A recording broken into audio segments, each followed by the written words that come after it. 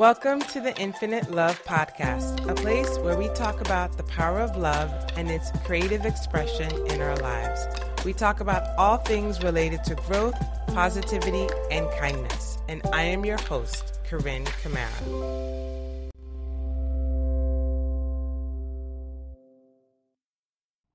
Welcome to episode 80, Falling in Love with Your Nutrition. Weight gain and loss is a huge part of our lives, and Suzanne Carpenter helps women over 40 lose weight. She shares her story of releasing the shame of her eating disorder with tremendous acts of self-love. Suzanne is an approachable, sincere, fun-loving, and passionate leader who loves to see personal improvement and transformation in those she teaches. Through her successful 14-year nutrition career, Suzanne saw a problem. Women in their 40s are overwhelmed and misinformed when it comes to actually losing weight and keeping it off. She created a virtual nutrition education company called Carpenter 180, whose mission is to provide programs that clear up food confusion so that women can win at losing weight. This is a subject that I am passionate about, that it's personal to me, and I am so excited for you all to listen to it. Let's get into it. Hello, and welcome to the Infinite Love Podcast. Today we have a beautiful guest, Suze. Welcome. Thank you for having me. I'm so excited about this conversation. Me too. So I always start off the podcast asking my guests what their love story is with themselves. And you can just tell us how you became the woman you are right now. Oh, it's a really interesting subject to have. I'll start out by saying in my life, I've been blessed with a beautiful love story with my husband. And we've been married 25 years. And it's one of the best parts of my whole life and one of the healthiest places that I have. But I will say in my own personal love story with myself, I had a secret that I really planned to take to the grave. Like I didn't plan to tell anybody the secret, not even my husband. I was so ashamed about this secret that I actually believed that if I told it, that kind of like my bones would fall out, or I would be so unlovable and so unlikable. And that mattered so much to me that I would be loved and liked because I was bullied in elementary school and in junior high because I'm so tall. I'm 6'2". That thought if I shared that secret, I was really going to lose a lot of relationships. So I held it tight until somebody said, you say you would die for your kids, but would you change for them? And I'm going to tell you what, I lost a lot of sleep about that question because I had an eating disorder for many years, from like the time that I was about 13 through my young 30s. And I'm 49 now. And it was based out of control, and I know that now, but I thought it was so ugly that I would starve myself, and I could never throw up, but I was a binger, so I would purge by exercise and over-exercise and laxative abuse. And I didn't know how to get out, and I was so afraid to ask for help because I thought the world was going to be so cruel, and I was so already vulnerable that I thought I'm better off just keeping this inside. So when I was asked this question, I thought, oh my stars, if my daughters grow up to talk to themselves the way I talk to myself, and if they grow up to have this fractured relationship with food like I do, I couldn't stand the idea of them berating themselves in front of the mirror and that mean girl talking to them the way she talks to me. I would never talk to another person the way my inner mean girl talked to me.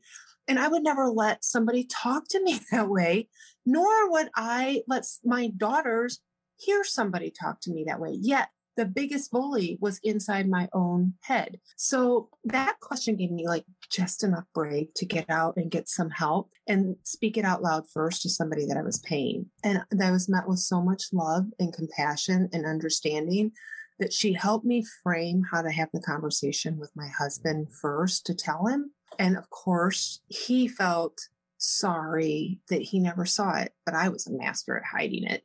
And he felt sad that I was so scared that to tell him that I wrote that story in my head. It was all a story I told myself. So after getting my self-help and getting therapy for that, And then I started in the nutrition space because there were all these things that I was taught that I was like, well, hold on. Why wasn't I taught this stuff in high school?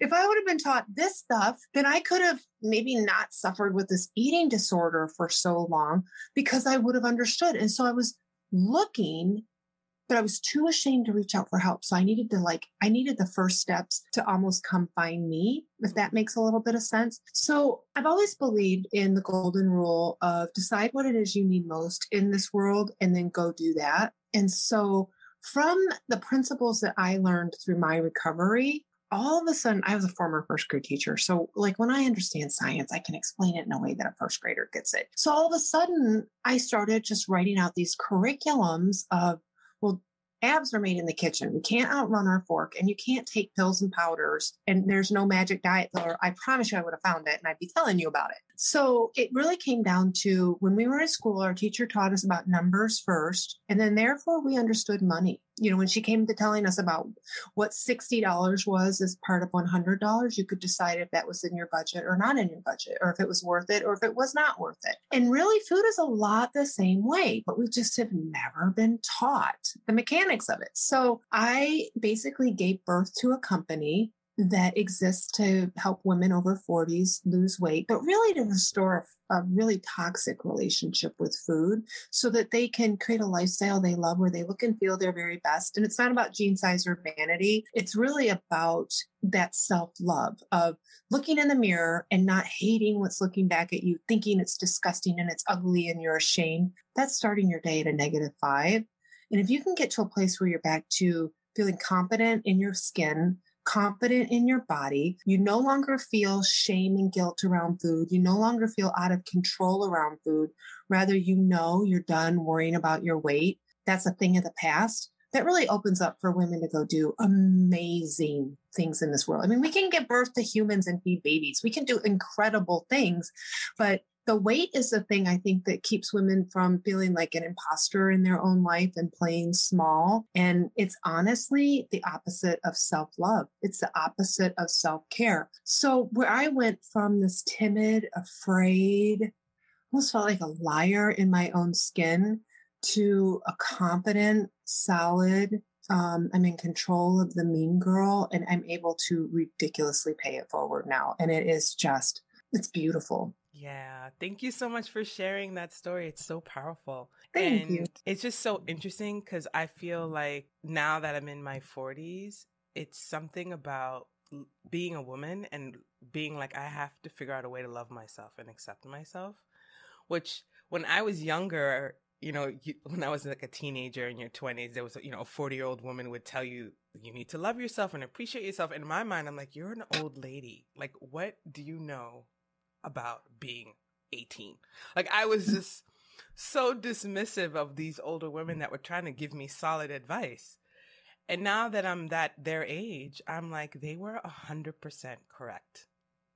You have to find a way to love yourself, radically love yourself, because there's no other way to live your life fully, fearlessly, unless you find that strength within yourself. And it took a long time to get to this place where I can say, yes, I love myself and my weight and this and that. And it's a big deal. It really is. And I feel like it happens for a lot of women when they're reaching their upper 30s into their 40s. Because now it's like, okay, wait, I have had my kids. I'm in my career. What's going on with me? So I think you also gain, and you gain what you say, like the sense of wisdom that, okay, really, I'm in charge of making myself happy. Nobody else on this planet can ever fully fill in and make me happy. I have to be there. And you become willing to do the work to fill in the holes to achieve that and to ask for help finally, because you realize asking for help is a sign of strength, not weakness.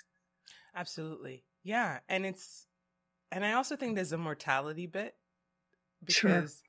You know what I mean? Like when you're young, you're like, oh, I have my whole life ahead of me. But I think there's something when you hit 40, you're like, oh, wait, I have less years ahead of me than I have behind me, unless you live to your 90 to 100, God willing. But there is a sense of like, I'm midlife right now. This is the middle. And where do I want to go? Right? You become really willing to reflect on where have I been? Where do I want to go? Mm-hmm. And in my space, I'm like, okay, listen, your health truly is your greatest wealth. And it's the thing we take advantage of until we wish we had it back. And it's not really a fancy thing that makes people really want to begin to take care of themselves, that idea of being healthy. But I'm so interested in the people who are in their 80s, who are vibrant, who are walking the beaches, who are going out to dinners, who are getting up and down off the floor with their grandkids, carrying their groceries in, doing all of the things. I'm so interested in, like, right now is such an opportunity to really do self-care and self-love that the future us is going to say thank you for. It's like an investment in that. Yeah, 100%. Because that's the thing about health. It's like an amazing savings account. You have to put in the money for it. It's like a 401k for your health. Like there's no way that you can enjoy your golden years unless you put in the work when you were younger in terms of eating well, exercising, but also the emotional stuff. Because I find that's why, I talk about love so much, because I find you can eat well, you can exercise, you can do all the healthy things, but if you are not handling your emotional toxicity, your negative thought patterns, your emotional wounds that you had in childhood that never got healed and revealed, and holding on to shame, all this stuff not only starts to show on your face, but it definitely ages you. Yes. Yes. And that's a curious thing when you talk about some of the things, the wounds, the traumas that happened in a childhood. I think we can get the idea that, I don't have any old traumas to heal because they're not bad enough. We have that survival skill. It's not as bad as somebody else's. So I don't really need to go back and do that work. But I think it's fair to say all of us have at some point, like an inner child or adolescent that received a message and wrote a story that maybe wasn't entirely the truth. And that child is still hanging on because it didn't get the message resolved. And it's a really interesting thing. Like recently, I've been working with my own counselor because I believe you can't pour out if you're pouring from an empty cup. And I had this narrative because of my shame and my guilt of it's my fault. Like everything it's my fault. And because I default back to that, I miss out on really great conversations with people I love, because if they give me a message with their face that they're upset about something, it's my fault says, you did this and this and this, or this and this and this. And I'm thinking about how to get out of trouble. It all stems back to those old messages. And instead of saying to the person, it looks like you're having a tough day, is there anything I can do? You miss out on the love because you're so afraid because of that little story that you wrote when you were little. And it can be tremendous to go back in and heal some of those things so that you can move forward. And again, it's self-care because we have to learn how to manage these emotions. It's one of those things we were never taught, but it doesn't mean that it has to stay out of control forever. I love that you shared that, because I think that's so important, like having that ability to heal your emotional pain, because it becomes a block to connecting to others. And it really becomes difficult to receive love from others around you because you are stuck in your emotional pain and toxicity. And also it becomes extremely hard to give the love to others. So without having that insight of who you are and what your triggers are, it really makes it hard to have that infinite love experience, for sure. Mm-hmm.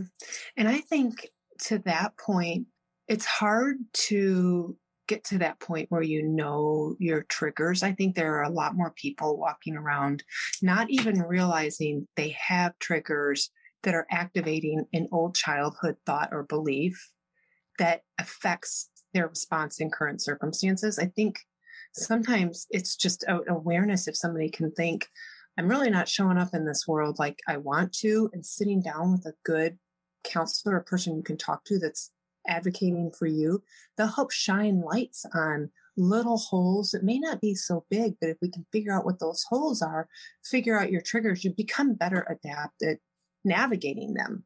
And right. I wish more of that message got out for mental health, that it's not helpless. It's not hopeless. There's an element of there are doors you just have to open for yourself to walk through. And there's magnificence on the other side. Absolutely. And it just makes life so much more rich and connected. Yes. And just it's like all the miraculous things that people want can happen when you when you're in that space of love and forgiveness and empathy and understanding. So being able to walk that path, and even if you're not perfect getting there, because I'm not perfect getting there, it's No. just like just the intention of just getting there is, I think, so powerful. I always tell my kids that as I get older and closer to being a grandma, that I'm like, I just want to be softer as I get older and smell more and more like sugar cookies. Like that's my desire. But my path to get there is not going to be a straight line, and it won't be perfect. But I promise you, I'm not going to stop trying. But holding me to my old mistakes isn't going to work. Like you don't want me to hold you to your old mistakes. That we have to believe in change and progress, and we're in this life to learn, and we need to be ongoing learners. It's like such a fascinating thing when you realize you have more options than you feel like you do when you feel stuck. Right. But when you look back, sometimes when you're stuck, you were stuck so that you became willing to make a change that was going to lead to a positive of, again, you feeling more connected to yourself in this world. Yeah, but that's really looking at everything in life as an opportunity for growth, right? So then you can take those negative moments, perceived negative moments, and flip them as a way of learning and a way to grow. Yeah. There's a book by John Maxwell. I think it's Planning for Failure or Training for Failure or Failing Forward. It's something with the word failure in the title, but he's actually teaching you how to take failure as an event, not a personality trait. So you're not as hard on yourself. Yeah. And then really taking those as learning opportunities to get better. And when you can look at things like that, you like yourself a whole lot more. Right? Yeah, absolutely. I wanted to talk a little bit about the weight, because I know your target audience is women in their 40s, and I feel like a lot of us in our 40s, like, having kids, or a lot of my clients are going through the IVF journey. They gain weight from the hormone injections, and just perimenopause, and there is something to be said about your 40s in terms of weight gain, and how much of that really affects your self-esteem, feeling sexy, and what the media portrays in terms of sexiness. And there's not a lot of conversation around being a woman. There's a lot of being young, like 20s, 19, being teenagers, and then being old, like an old lady. But there's not a lot of information and even representation in terms of TV shows. And I'm also a personal stylist, so shopping for women that are in their 40s, it's like 50s, it's so challenging because there's not even a lot of, there's just not a lot. So I'm just like, now that I'm in that age bracket, I'm looking around like, oh my God, am I supposed to dress like a 20-year-old? Or dress like an 80-year-old? There's not a lot of feedback on what it means to be a woman in this modern age, because we're no longer like the Golden Girls were in their 50s. Isn't that crazy? I know, that's mind blowing. I can't. And now our 50-year-old are J-Lo. Like, you know what I mean? I know. When I first saw that meme come out about the Golden Girls and everything, I about fell out. Like, you gotta go see me. I was on the floor because I thought she was in her 70s. You too. Blanche. I was like, and I love me some Blanche. I loved her because she's amazing. And there really hasn't been a show since that's talking about like, I'm an older woman. Like all these men want me. I just loved her confidence. In any case, it's a special space because it doesn't feel like there's a lot of support. And I'm so happy that meeting a woman that is attending to this to us, because we need more support and more love and more representation of the trials and tribulations we go through in our 40s. Absolutely. And what I find is when I start working with women, I hear the same things. Like, I'm overwhelmed. I don't know where to start. I've Googled everything and there's so much information. So they stop. Then there is, I don't even know what I'm supposed to be eating anymore. There's just this study and this study and this study. What's the truth? Then there is the lie of, I guess I just need to get used to this and deal with it. It's going to be this way forever. And then there is I'm not confident I can do this. I've not been able to lose weight and keep it off, or lose any weight before. I don't know if I can do this. I'm confident in you, but I'm not confident in me, says the women. And what's so interesting is there's three parts to what we need to solve for in weight loss. There's the nutrition piece of like, okay, let's stop the bleeding. Let's start the weight loss. Let me get you some groceries that, like I simplify everything to get them started. And I tell them like, this is your range of what we need to pay attention to so that I have you in weight loss mode. But then we have to get into the environment, like in sight, in stomach, and we don't want to test ourselves, but we don't want to take out all of our favorite foods either, because the reason that they say diets don't work is actually not the truth. Diets do work. It's just that they're oftentimes so restrictive in quantity or taking out a food group or favorite foods, they're not sustainable and therefore they're ineffective. So what I teach is we need to get the right foods in your house so that you are eating more of the right foods, but we learn how to factor in your top 5 favorite foods so that you have weight loss without hunger, without feeling deprived or denied, and you can dine out and enjoy cocktails, exercise less, eat carbs. Like we debunk a lot of myths so that you go from feeling educated to empowered. And when you feel empowered, you're inspired to keep going. And it's like this handing of the baton. But the third leg of the stool is the emotional part. And emotions always override logic. So we solve for nutrition, we solve for environment, but then we really have to dig in to our thoughts and beliefs around food. Like a lot of us use food as a way to regulate our emotion and we don't even know it. We don't even know that we've been doing this our whole life, but it's a way to shift up. Like, I want to connect with somebody. So we're going to connect over food instead of just connecting at a cognitive level, or I want to shift down to like almost numbing out meditation and hide and go away from this world. And we use food to do that rather than feeling our feelings. And so it's a long process. We don't get to where we gained weight overnight. So we don't get out of there overnight. And one of the most important things I do right away is pretty much teach a PhD in what to expect with the scale. So you can be your own mentor and you can do things like check the facts. Like, am I really gaining weight, or is this water weight or period weight or perimenopause weight? Or is it I ate, did I exercise? So like you're able to check the facts rather than I blew it, that. And then when you start to understand what you're looking for and you start to realize I'm actually losing weight and I'm shrinking, this empowerment and this fun happens. And you realize you're not starving all the time. You're not telling yourself no all the time. For a lot of us, we've got the message in our 20s because that's what society said, that you told yourself no. And what happened is you actually created this food scarcity mindset. Like you weren't going to have another meal, which that's not true. And so because food is everywhere, after enough days of being perfect and then you binge, you have this thought of, well, I might as well super binge because I need to have a last supper because tomorrow I'm going to be perfect again for the rest of my life. So I might really go for it. And that creates a cycle of misery that women have a hard time getting off of. And a lot of times it just takes a short time of investing in themselves to get the knowledge I have. Because once you learn something, you can't unknow it. And then you understand and you feel like, okay, now I can do this for the rest of my life. And it's blessing to see these aha moments happen for women because this weight thing is really sloppy and messy for a lot of females.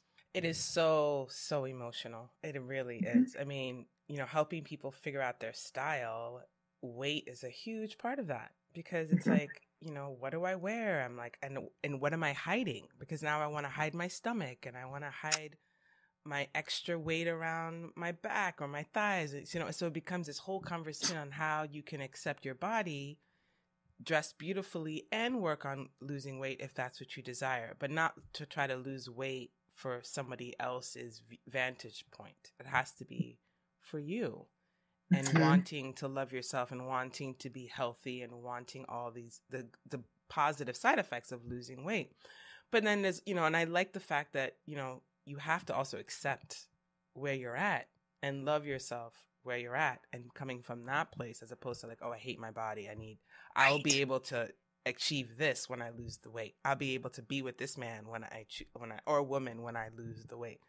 Like holding the weight loss as a trophy. And it's like, why live your life waiting for something to happen? Live it now with your extra 20 pounds or whatever.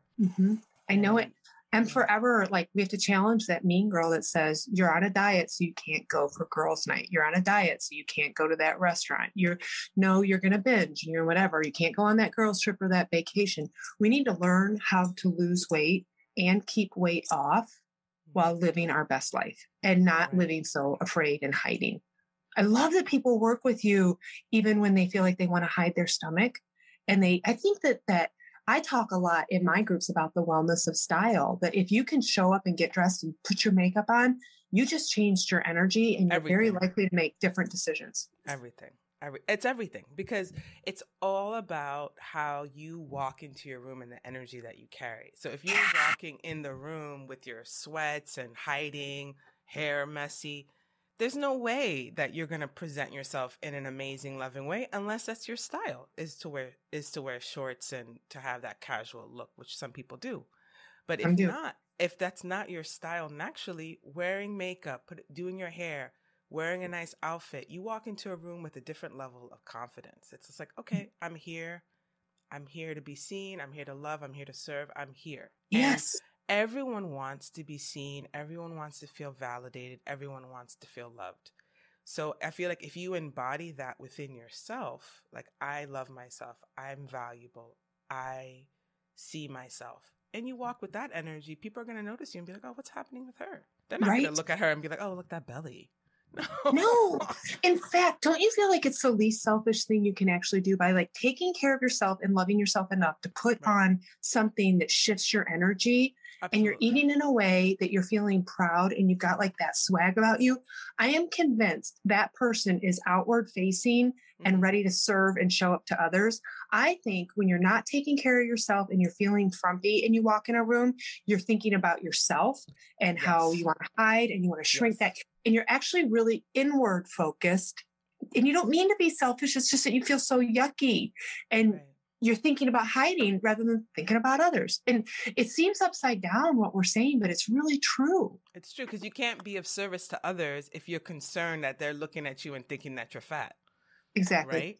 Because you're thinking you're too much, you're in your pain. You're like, oh my God, I'm fat. Oh my God, my skin. And I lived that for so many years. I would walk into a space and be like, oh my God, my acne. Oh my God, I'm black. Oh my God, like, oh my God, my skin's so dark. My hair, oh, I'm kind of chunky. Like, I'm tall. Like, I know it's so funny you said that, because I've always been insecure about my height. I'm like, oh my God, I'm 5'9". But I've never shrunk because I was a dancer. So I've never had that, like, I've always been trained to put my shoulders back. Yeah. But I always wanted to shrink. Like, I was like, when I was 5'6", I was like, okay, I'm 5'6", I'm average. And then I kept growing and I was like, no. And now I love my height, but it took a while. So, like, I know what it feels like to go into a space and feel like all awkward, and then people act awkward, and then you're like, why are people so awkward? Because I'm awkward. Because I'm thinking about me again. Exactly. So when you walk into a space and you're spreading love for yourself, you become a beacon of light, where you're like, oh, and everyone else is like, oh, I can be comfortable with me because look at her. She's comfortable with her. And it becomes a gift. Your presence becomes a gift. And everyone has that ability. I love that feeling, like you can be so engaged in a conversation with somebody else because you're at peace within your own skin, that when you're in the room, you've left it better than before you got there. I love people that have that ability to bless a room like that. Because they bless themselves. I think you're right. Because they took care of themselves. You can't love others if you don't love yourself. No, I mean, how could you? You mean you're like exactly what you were saying earlier. You're too self-absorbed. You're like, oh, like, what's happening? They're judging me, and then you feel judged, so you judge others. That's a hard message. Like, that's a message I hope people listen to again with a really open heart that you just said, because it's so true. But I think if you don't love yourself, that's a difficult message to receive, because you don't want to think that you're selfish or that you're inward focused or me focused. You don't want to believe those things. No. But then if you reflect honestly, like, yeah, I guess when I am in a room with all those people, I really am thinking about how uncomfortable I am, or I am judging others before they can judge me. Ouch. That's a tough pill to swallow, but it's a really real one. It is real. And it's especially tough when you think of yourself as a nice person. Yes. Like, I'm a good person. Yes. I'm spiritual or religious. I do, I give to charity. I'm a loving human being. What are you talking about? I think getting the message of like really, it's like getting it deep into somebody's stomach of, but you really have got to figure out how to love yourself so that it's real soft inside you. Right. It's one thing to hear it. It's another thing to go, okay, now I need to do something to create that. Like, right. It's hard because I think for me, like, you know, it's so interesting that you mentioned the softness, because I swear to you, this morning in my bed, I was thinking about how can I be more soft? Like, I want to be softer. Like, you know what I mean? Like, get rid of all these hard edges that I've created in terms of protection, and really reevaluating my life. Like, all the things I thought my personality was are not really true. Like, I'm not that prickly, tough person that I have projected all these years. So it's just so interesting that you mentioned that, because I think when you're on this journey of self-love, it's really analyzing yourself and being like, am I this person that I've always thought I was? Or is that person just a protection mechanism? Because, and don't you think the protection mechanism, when it's at its ripest, is really brittle and it's hard to break? But you get a little bit further into the softness and you realize you can smooth edges easier and easier, and vulnerability becomes easier and easier as you walk it out. The first bit is hard, but as you get going, you're like, oh yeah, we can smooth that out a little bit. It won't hurt so bad. Right. But it's that first break that leaves you in tears where you're crying for 2 weeks. It's happening. And I think people don't realize we all did it. We all did it because you see the after rather than the before. Right. And I think this is why community and friends and coaches and whoever is on that path of love and support and goodness is so important to have around you. Because otherwise, you having a meltdown because you want to be a loving human, most people are going to look at you like, why, what's happening? Something's not lining up. Really? This is what we're crying about here? And then so in that space, it's such a vulnerable space, because here you are like breaking open so you can love people more and be a good human. It's important to have people that support that journey around you as well. Yes, that lift you up rather than beat you down as you're going. Right. That is very important. Right. Because it's like, you know, it's like everything is like going to be pouring. It's going to be like pouring acid into your heart that's just slowly breaking open and just first seeing the light of day. And so, you know, I think that's where love for yourself is so important, because you can give yourself the grace, the compassion, the like, okay, honey, it's all right. You're being vulnerable today, but it's okay. It's okay. It's okay. You're doing good. Right. It's okay to, you know, to have those reassuring moments for yourself. But I don't think, I know I couldn't have gotten there if I didn't have the support of teachers and mentors and coaches and friends and all of that were, so when they went through things, I could see them going through things and be like, oh wow, they're going through something, and I could be there for them. And then when I went through something, they could be there for me. But you have that level of understanding, okay, we're in this together. And I think it's so important to have community. I do too. And I think, you know, you're only as good as your 5 closest friends. And if your 5 closest friends are pulling you down, not wanting and supporting the change, that's more about them than it is you, because I believe in having mentors and being mentored, and being a mentor and being a mentee, I should say. And some of the most incredible leaders that have been in my life are so open and vulnerable about their struggles, because they know it's not going to be what keeps them down forever. It's just the tension that they're walking through right now. And there's such a sense of me too in that community. And it creates bravery for continuing to move forward, rather than just the people that want to pull you back down, like the crabs in the bucket that want to keep you small. So if you have that story and like, I want to reach out and I really do want to make changes, it's really important to surround yourself with people who will encourage you to keep moving forward, even when it's hard. Yeah. And I think especially when, you know, circling back to the weight loss, because, you know, so much about that is the shame. Yes. Right. Which is why we hide and we don't talk about it and we don't tell people. And then that is the one place where I feel like women and men, but if you have that catty mean girls around you, that's where they just dig. They can be very, very harsh.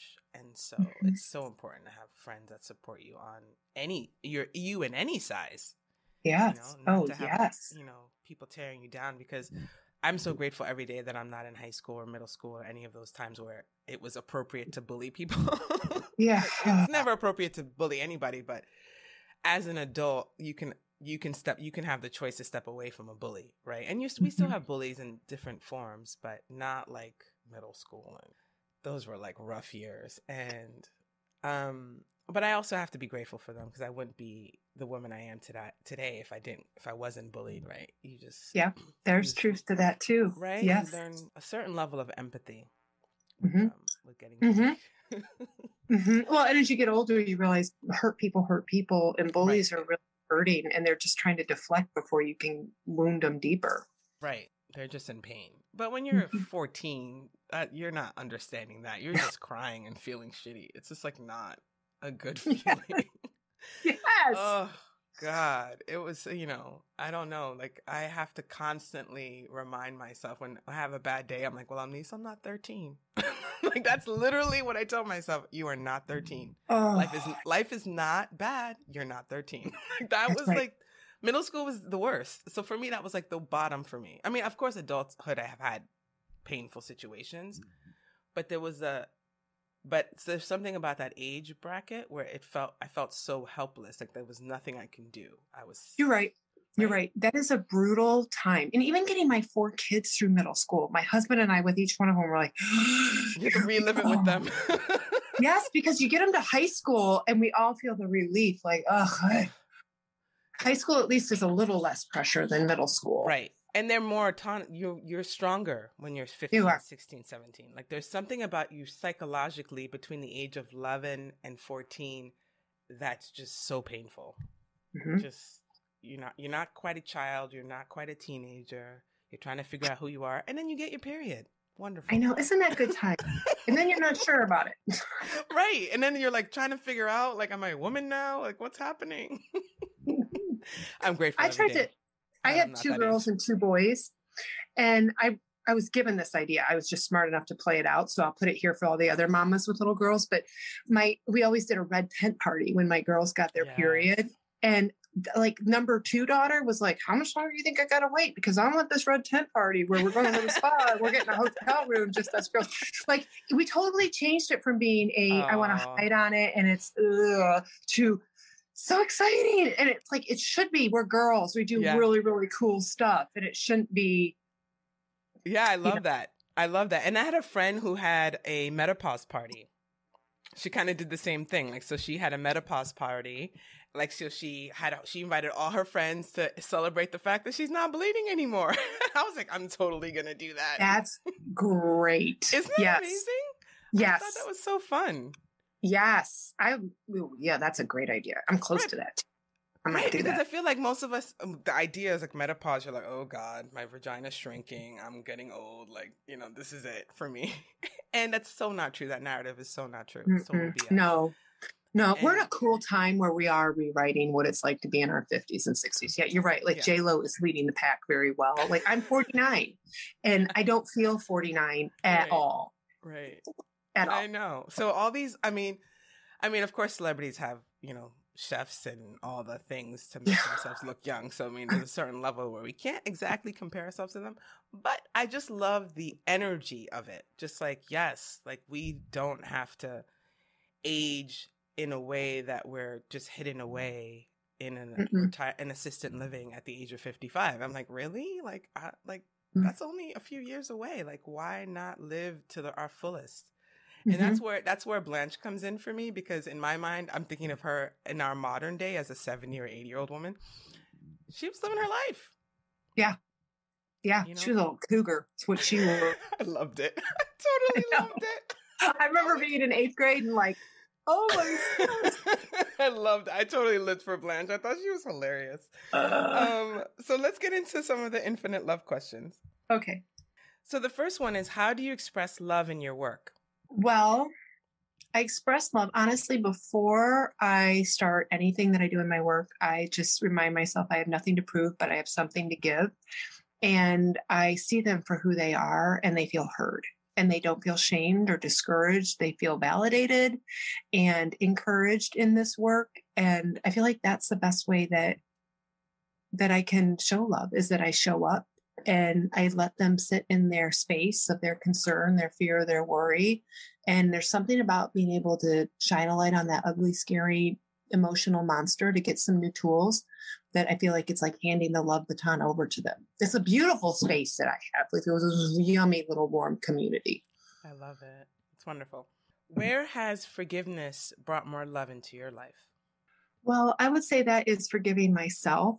Honestly, I didn't think that I didn't forgive myself. I thought I was just trying to deal with accepting that, I had harmed myself and hidden shame for so long.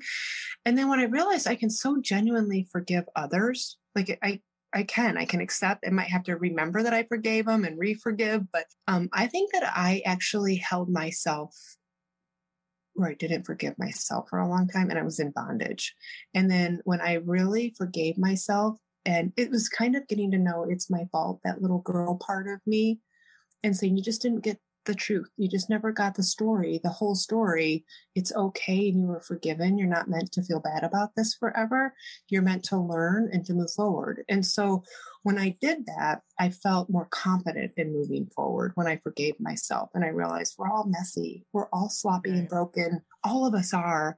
And that whole imposter syndrome is just such an ugly space to get into. And if you can forgive yourself and your heart is to go out and to do good in the world, you really can show up better. Mm-hmm. What is the most compassionate act someone has done for you? The most compassionate act somebody has done for me. Boy, that is a really good question. I think it was when one of my friends just sat with me when I told the story that first time to, because there was a time before I hired the therapist where I told to one person the truth, and she sat there and she hugged me and she told me how brave I was. And that was the beginning of realizing I was brave and I could survive it. And that was very compassionate because she could have wounded me in a way that we'd never be here right now. Right. Right. Oh, sounds like a very beautiful friend. Mm-hmm. Yeah. Mm-hmm. What do you love most about your life today? I love most about my life right now that we are, as a family of 6, I have a 22-year-old, a 20-year-old, and twins that are 15. We are a unit that wants to spend time together. We have a vision as a family of them getting married and having grandchildren and casting memories that we can see of a family unit together. And my kids understand we do hard things. We do hard things as a family, but it doesn't mean that we don't love one another or somebody's cut out or someone's not liked. Everyone that is in my family knows they're wanted and loved, and home is a place where they rest and restore. And that is everything to me. I want people when they come into our house to feel like it's safe here. Even if the big bad world isn't, even if life is hard, at least I'm going to feel honored and supported and encouraged in this house because we need that, even as grown-ups. Yeah, 100%. How do you feel you receive love? That's an interesting one because I really feel like I receive love by words of affirmation. And I thought a lot about that. Like I thought it was gifts, like I liked presents and things. And I thought it was, I liked when my husband did things for me, like go get gas in my car or something. But really what I realized is I receive love. Well, first off, if I'm connected to myself and to God, because I'm faithful. But when somebody just expresses with words an affirmation, that's how I receive love the most. And I think it's important to understand that not everybody does. Like the 5 love languages have been pretty important to understand how you can better love somebody else in a way that they need to be loved. Because part of my journey is I had a wonderful childhood. However, I recognized that I wasn't loved in a way I needed to be loved. But my parents loved me. Like, I don't even question that. I know that to this day. But I wasn't loved the way I needed to be loved. So me being able to answer that question to you and then be able to likewise serve others that way, that awareness has been pretty important in my life. Yeah. It's beautiful. Yeah. I love the 5 love languages. He changed the world with that book and that theory. Mm-hmm. So my last question is, where has love created a miracle in your life? Oh, that's so good. Well, I think in many ways, the love between me and my husband has created a miracle in terms of it's just a fortunate thing where that's the miracle in itself, that I have this person, this spouse that continues to show up every day. His highs are never too high and his lows are never too low. He's steady, and he's writing this love story with me as we grow old together. And now that I have teens that are beginning to look for their loves and what that looks like for them, I realize just how easily we could have never ended up together. And the older we get, like we're married 25 years, the more this last year, the two of us have said, man, we could have really botched this thing up in the early days. Thank goodness we didn't, everything really was in our favor, and we were smart enough to hold on to it and not waste it. And it's as we've gotten older that we've seen how precious it is. And then that in itself is a miracle, because we don't take each other for granted as some marriages do. And I'm grateful for it every day. And I don't know why I was so lucky in love, but I sure am glad. Yeah, that's beautiful. Mm-hmm. So how can people connect with you, work with you? Can you tell us the details of your social media and your website? Yes. So in Instagram, that's probably the best way to follow me. It's weight loss over 40, and specifically weight loss.over.40. And then Facebook is the same way. And what's so cool is you can see me living this lifestyle in my life, because I've gained and lost 80 pounds and I've kept it off for so many years, but I've lived this pattern of eating, and you can see how abundant I live, and I love how I eat, and it's wonderful. And it's encouraging. You can get to know me a little better that way. I do have a freebie. If you go to fiberfinds.net.com, fiberfinds.net, your audience can get like my favorite fiber finds, because little something is, if you can increase your fiber to at least 24 grams a day, you'll malabsorb about 96 calories each day, which over the course of a year can lead to a 10-pound weight loss. By adding in fiber. Fiber will swell in your stomach and act like a broom in a sponge, and it'll usher extra calories, fats, and toxins out of your body into the toilet bowl. And this is a super unsexy nutrient we forgot to remember, and it's the 0-calorie part to a carbohydrate. Our body can't digest it, but it will burn a crap ton of calories trying to digest it, and it will help you feel full. But everybody's like, where do I find fiber? Well, how do I do it? So you want to get my fiberfinds.net list, so that I just can simplify you getting started with that, because it's actually, weight loss is a side effect of getting healthy, and studies show increasing your fiber will help to regulate your blood sugar, reduce risk for type 2, type 1 diabetes, pull diabetics off of their type 2 meds by weight loss, helps to regulate the cardiovascular system, helps regulate blood pressure, high and low, reduces inflammation in the body. Like, there's so many benefits to having it. I can just go and go and go. And if we can just increase that, I think you'll find that you'll start pulling a few pounds off much easier than any method that you're using right now.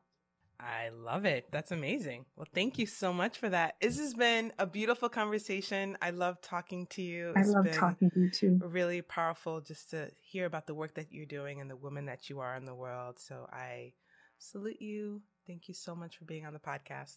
You're welcome. Thank you for having me. Bye. Thank you so much for listening. Please subscribe and tune in on Tuesdays for new episodes. For more information about me, please follow me on Instagram at Corinne J. Camara and my website, CorinneCamara.com. Sending you lots of infinite love.